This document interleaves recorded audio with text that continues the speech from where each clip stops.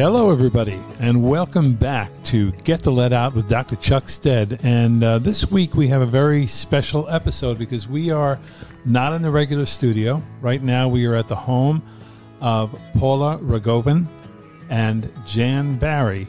Now, you've heard Jan mentioned in several of the previous podcasts because Jan was, and well, he'll always be a journalist, but he worked for the Record and wrote the very powerful stories that basically exposed the toxic legacy that was caused by some of the pollution that was going on back in the day.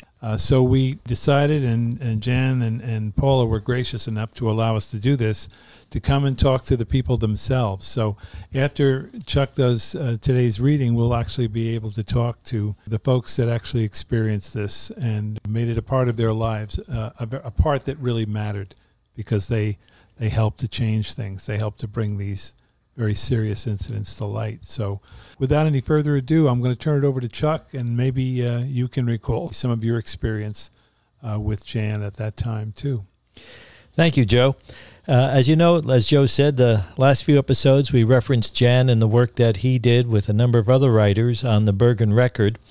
And this is a really important segment now that we're moving into, because this kind of exploration wouldn't have been happening if we hadn't already had the Toxic Legacy series that the Bergen Record produced under Jan's guidance. So this chapter in my book, and it's from this chapter we're going to be drawing these episodes, is called A Story as Told by Others. On July 13th, 2011, a beautiful sunny afternoon, an HBO documentary entitled Man v. Ford was premiered in the Barry Center Theater at Ramapo College, Mahwah, New Jersey. I attended this showing of the film with members of the Ramapo Nation, as well as college faculty, students, and invited guests. HBO, who produced the documentary, offered a before-screening reception with drinks and snacks, so it was very nice. With a student intern of mine, Sonia, I went out to the courtyard which faces the campus commons and found the Ramapos mostly gathered along a windowless stone block wall, while the rest of the assemblage was milling about at the tables and bar. My colleagues, Dr. Michael Edelstein, archaeologists Ed Lennox and Nancy Gibbs, and Jan Barry, lead writer of the Toxic Legacy series, were all in attendance. I walked over to Pat Osterhout, a Ramapo from Hilburn, with whom I have worked in the past.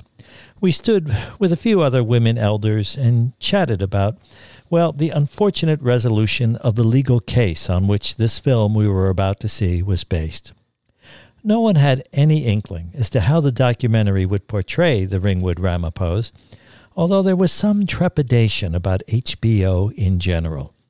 I had gotten the sense that the lawyers in the case had, well, been a major influence in the making of the film, and given that feeling among the community was that the lawyers had, well, they had dropped the ball. This did not bode well for expectations at the screening. While we socialized, I noticed a darkening cloud form in the sky to the west, just over the ridge of the Ramapo Mountains in the direction of Ringwood. Moments later, a warm breeze picked up, and the dark cloud to the west grew larger, and an elder from the Ramapos looked up into the sky and then caught my glance, and she said, "You brought this." It wasn't a question, but a note of acknowledgement, a dark cloud forming a foreboding sign. Chief Perry then looked up. He saw it as well, and he said, "I see it. Do you?" I nodded. And just then a strong and violent wind swept in from the west and blew through the courtyard, toppling the service tables, sending the plastic refreshment containers across the pavement and off. Most of the gathering scurried in for shelter, but a good many Ramapos backed up to the block wall of the theater to take it all in. Sonia and I joined them as we watched the mighty oak and pine trees swaying dramatically in the commons. Those inside watched from behind the glass doors, amazed with the sudden change in weather, and amused by those who remained outside, especially when the rain struck. It didn't last very long. A driving gale tore at leaves from the oak and scattered them across the campus.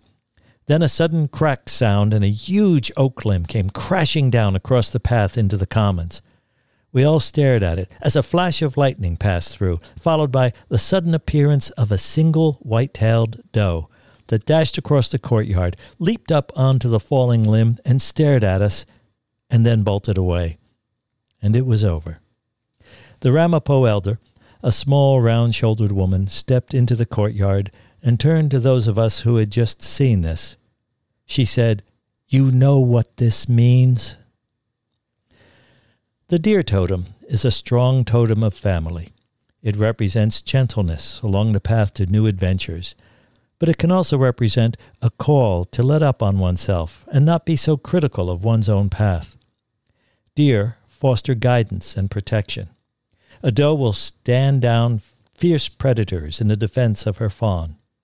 Among the Ramapos, as is true among many Algonquin tribes, deer is a totem for a clan.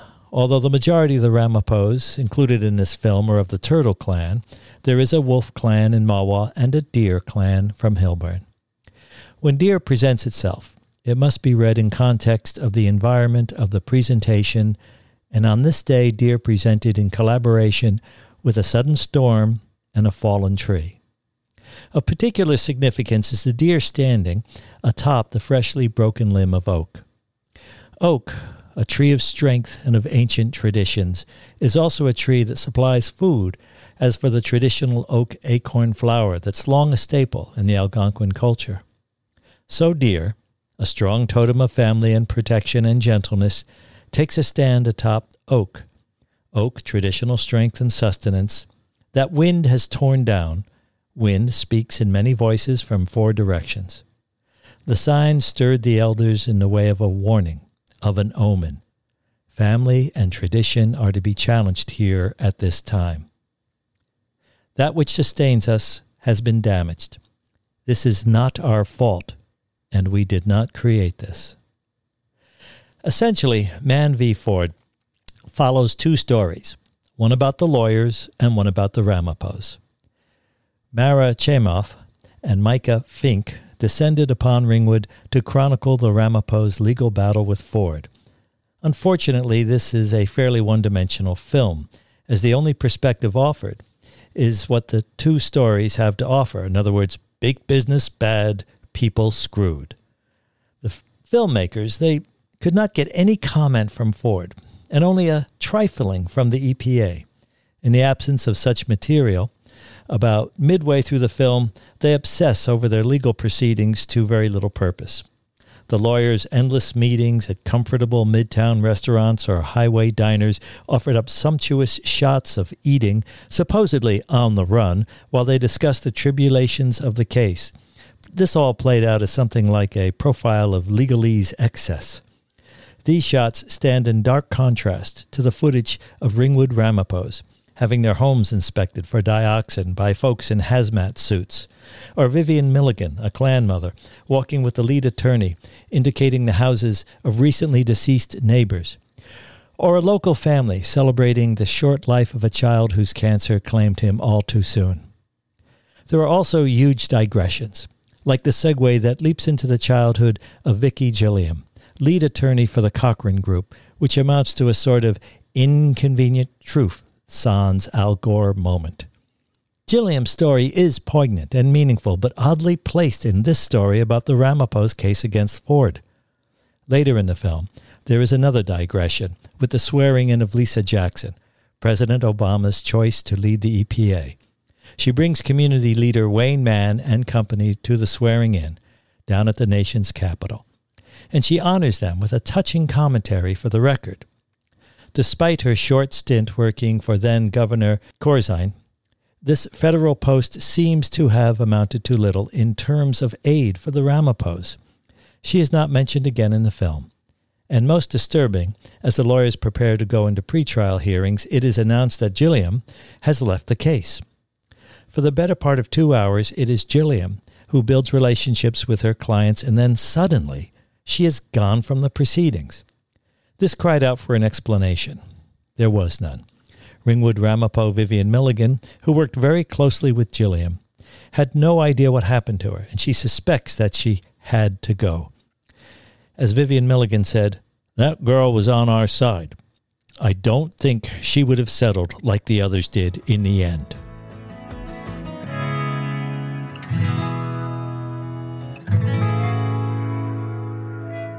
Wow. The first thing that I think about as you tell this part of the story is the difference between a journalist writing about this situation and the truth that he can hold to, and what happens when HBO and big business get involved, and it's not TV, it's HBO and all this other stuff. And they have different objectives, a different agenda. But I have to ask you, Jan, when you first got into this and decided to write this series, what were you up against? I mean, I know the Borgs are pretty conservative Republicans, I think. Did you meet with resistance? I did initially. I happened to have been covering a Ringwood Council meeting in the early 90s when a group of people came in holding these funny-looking rocks and said it's still there in somebody's backyard. And I went there the next day. The EPA is there and Ford representatives, etc. And they said, oh, it got overlooked. You know, the cleanup supposedly had already been done and is off the list. A list of areas that had to be dealt with within the cleanup, yeah. When I went back to report to the assignment editor I had in those days, he said, oh, that'll be taken care of. The real story is that you got to be talking to these reclusive, people, the Jackson Whites.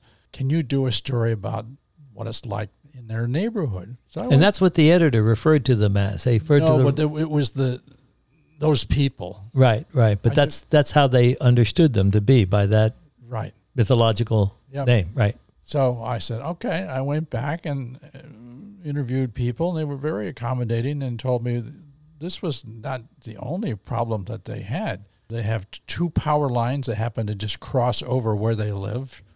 They have sinking from mine shafts. Houses sometimes were sinking. They had two people who fell into mine shafts were never found again.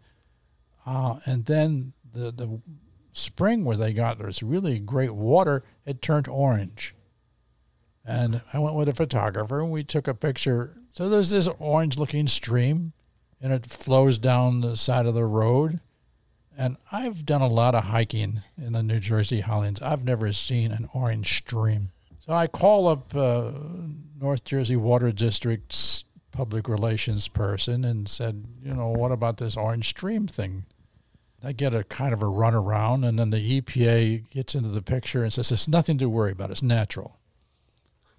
All of which goes into the story of the time because I don't know the difference, and I have an editor who just wants to move on to the next 12 things I'm covering. Several years go by, and the Ramapos call a press conference, and they want to show the news media where paint sludge is still there.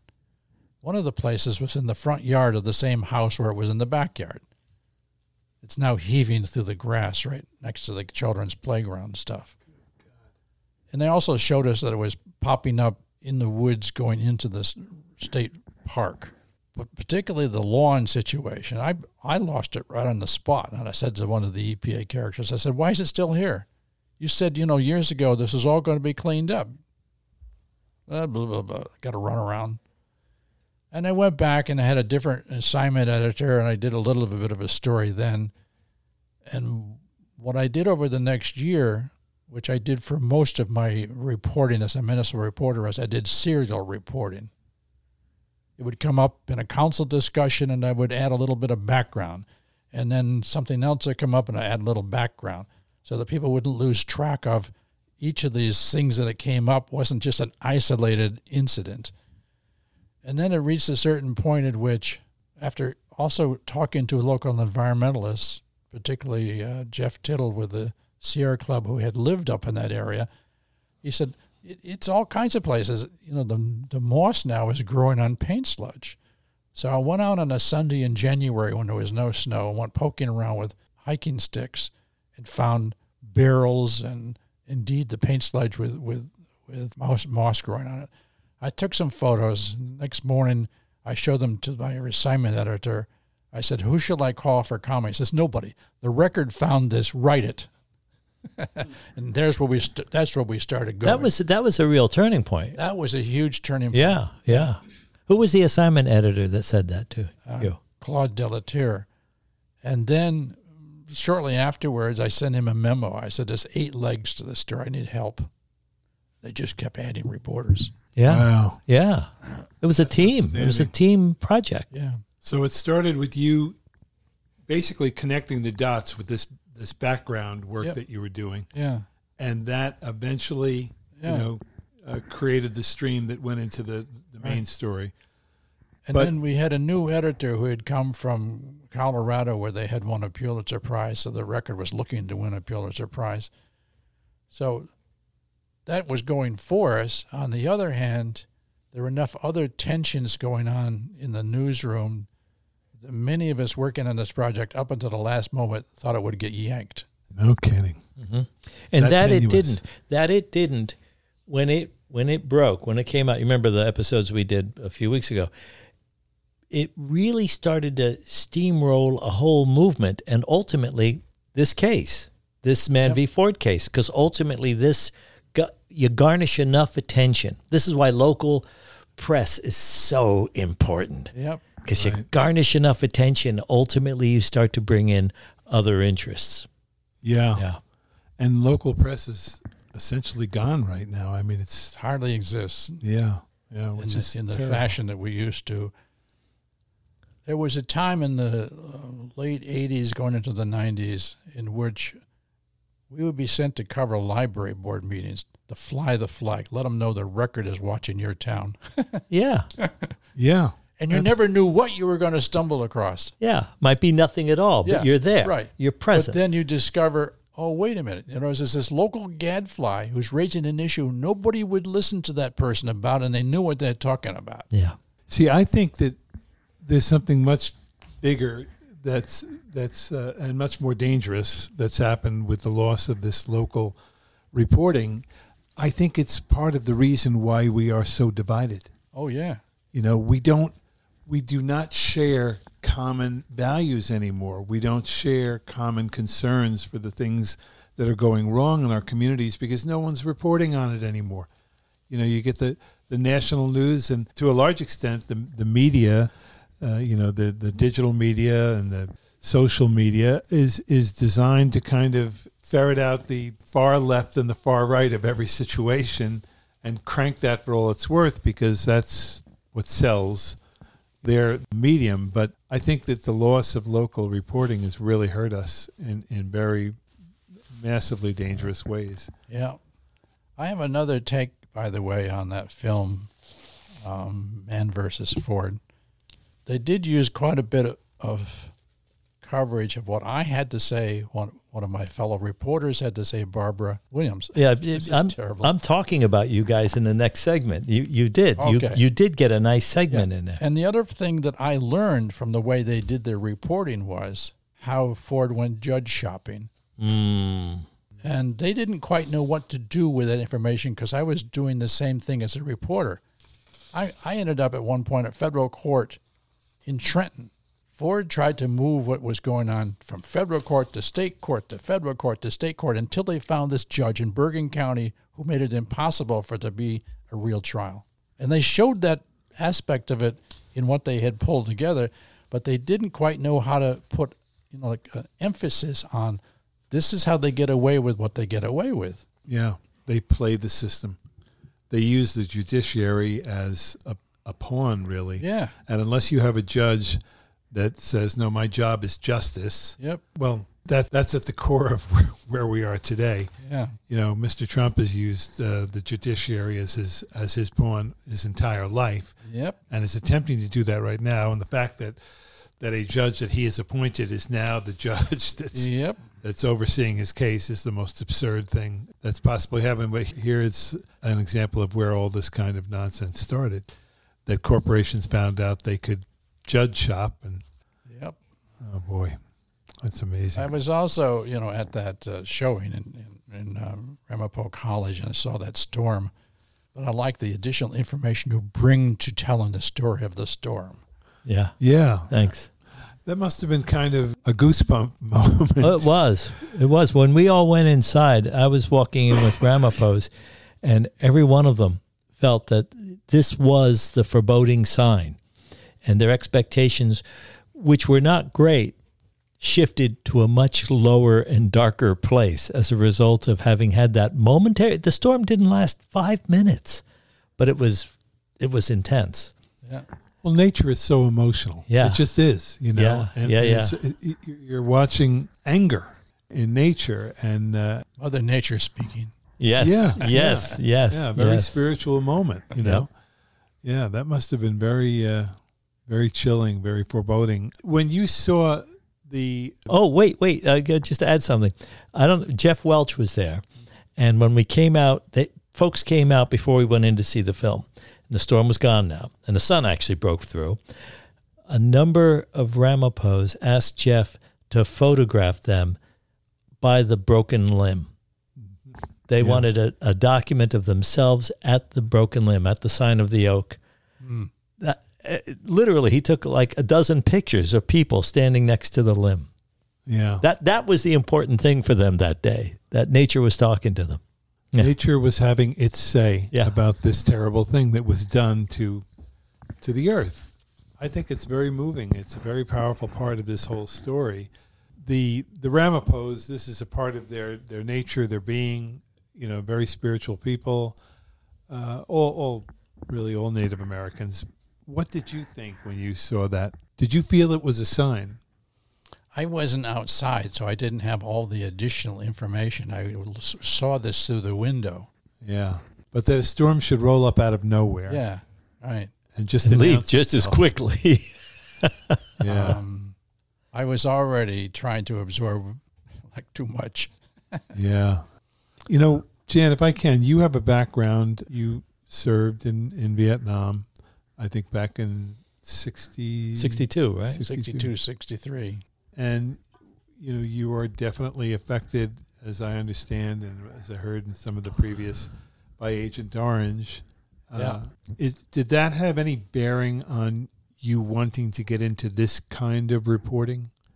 Yes. I previously worked in the late 70s at the Morristown Daily Record, which is a much smaller paper, and I was a municipal reporter in which it was mainly just routine kinds of things. But I'm covering some town council meeting way out western part of Morris County, and this guy gets up and says they're spraying the same stuff they spray in Vietnam along the power lines that go across the Rockaway River, I guess. But the point that he was making shocked me. How could this local guy have any such information? And the next morning I get on the phone and I call up the public information officer for the local utility, which I think was Jersey Power Line, whatever the hell. He says, oh, yeah, we've been using those chemicals along the power lines to kill, trees and weeds for 30 years. God. But it's not as concentrated as they use in the military. He even knew that. At that point, I began to realize, pay attention to what these local activists have to say. Mm-hmm. Sure. They do the research, and then nobody listens to them. Yeah. They are the citizen science. So I developed, starting in 1979, some individual stories about Agent Orange issues. And I happened to have an editor who had also been in Vietnam as a GI. He says, I don't care how long it takes. Get to the bottom of this. That's great. I'm working for this little tiny daily newspaper out in, rural New Jersey. That was in Morristown, right? Yeah, well, it actually worked out of Parsippany. Huh. Out of a newsroom in Parsippany. And I get on the phone and I start networking through other Vietnam vets. And I hear about a guy who I talked to who knows something about something. And he says, I work for the same newspaper in another department. And next thing I'm talking to people in Washington who connect me to people working in the VA who are Vietnam vets who have health problems who tell me about the cover-up. So I was able to put together a 3 or 4 part series coming out in 1980 about the Agent Orange issues, the cover-up, the questions that should be asked. If you wanted to know the answer, and I found, academics who would tell you how you would find out something if you really wanted to know the answer. Mm-hmm. really comprehensive take, whereas the New York Times have been doing things like, after 1 week, same assignment, the New York Times would report that the federal government says there's nothing to worry about. That's how far they would go when they're reporting. Yeah, and that would stop them right there then. All of them, CBS, wherever in the news media, they would run up against, the Air Force, as an example, has an expert who will tell you can just drink this stuff. God. Sure, go ahead. At any rate, there were two consequences of that series coming out. One was the AP picked it up, so it went all over the place. And Vietnam veterans groups took it and made it into little booklets and handed it all over the place. And the third thing was I got laid off. Well, yeah. Oh, But do you welcome realize- to the club. Yeah. And yet still, how fortuitous all of this was, that you would use the experience that you had. Having had that experience, when I stumbled across what's going on in Ringwood, I thought, I've been here before. Mm-hmm. The government covering up dastardly stuff and not telling people what they're really having to deal with. And then at one point, I was in the local church there where the Removos hang out, and they're looking at pictures of somebody's arm that look terrible. I said, I don't know, but that reminds me of what they call a skin condition from dioxin that Vietnam veterans have. Yeah. Turns out that it probably was. Yeah. Chloracne Mm-hmm. is the condition. And I knew also that probably there would be some consequences. Oh, yeah. Oh, yeah. Well, I'll tell you what, it's incredibly, what comes out of this particular podcast today is the absolute vital importance, the critical importance of local reporting and the terrible loss that we are suffering right now because we don't have that. And here's an example, and a man who was one of the tall trees in this industry. And I hope that the people that are listening today realize how important local reporting was, still could be, and that maybe we get back to that someday if it's even possible. And let me add to that. I think what's significant here is in both your Morristown story and your story concerning the Bergen Record, you had good oversight. You had real editors, as opposed to the garbage that we get on social media where people think they're doing appropriate reporting, but they're not getting appropriate vetting of the material. Right. You may have had some resistance. Sometimes resistance isn't a bad thing. It causes you to look a little harder, to pick up more detail. They would say you got to go double check something. Yeah. This is really that doesn't terribly happen important. online. No. That doesn't happen in social media.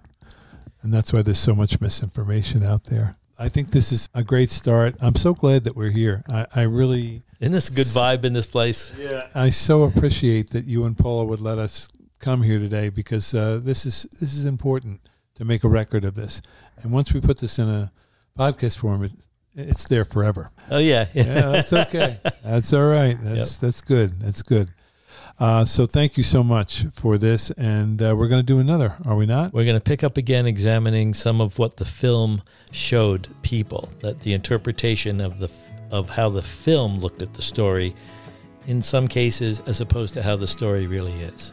Okay. Thanks a lot, and we'll see you next week.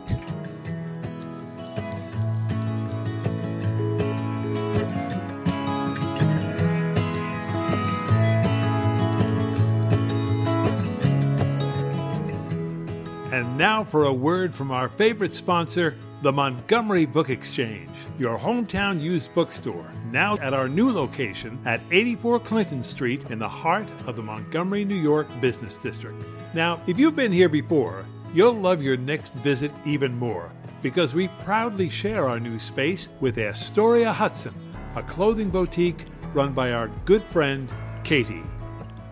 The Montgomery Book Exchange is a place where great books survive the test of time, where you can read a book enjoyed by someone a generation before you.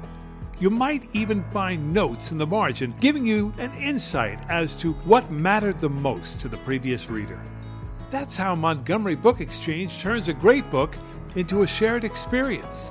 And the Montgomery Book Exchange is known throughout the Hudson Valley and beyond for innovations like their Facebook Live sales or their intimate author readings and book signing experiences. How about their member-driven book club selections and book club talks? And did you know you can get store credits in the form of Montgomery Book Exchange book bucks when you bring your well-loved and gently used books in for a store credit?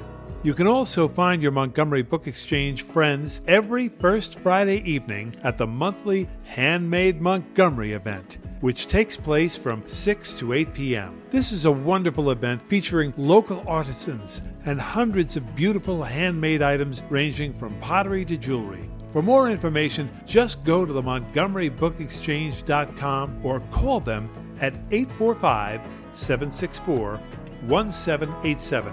That's 845-764-1787. There's one more thing. They have a special location at 8 Factory Street dedicated to your young readers. They call it the Montgomery Book Exchange Children's Chapter, and it features a reading garden where your children can discover the joy of reading in a wonderful and stimulating learning environment. Also at this location, you'll find Miss Claire's Music Cupboard, featuring the award-winning research-based Kinder Music program. The Montgomery Book Exchange Children's Chapter is open Wednesday through Saturday. Check the website for specific class times that match your child's age. You can also contact the Children's Chapter at 845-522-9652. The MontgomeryBookExchange.com, your hometown used bookstore. You're going to love this place.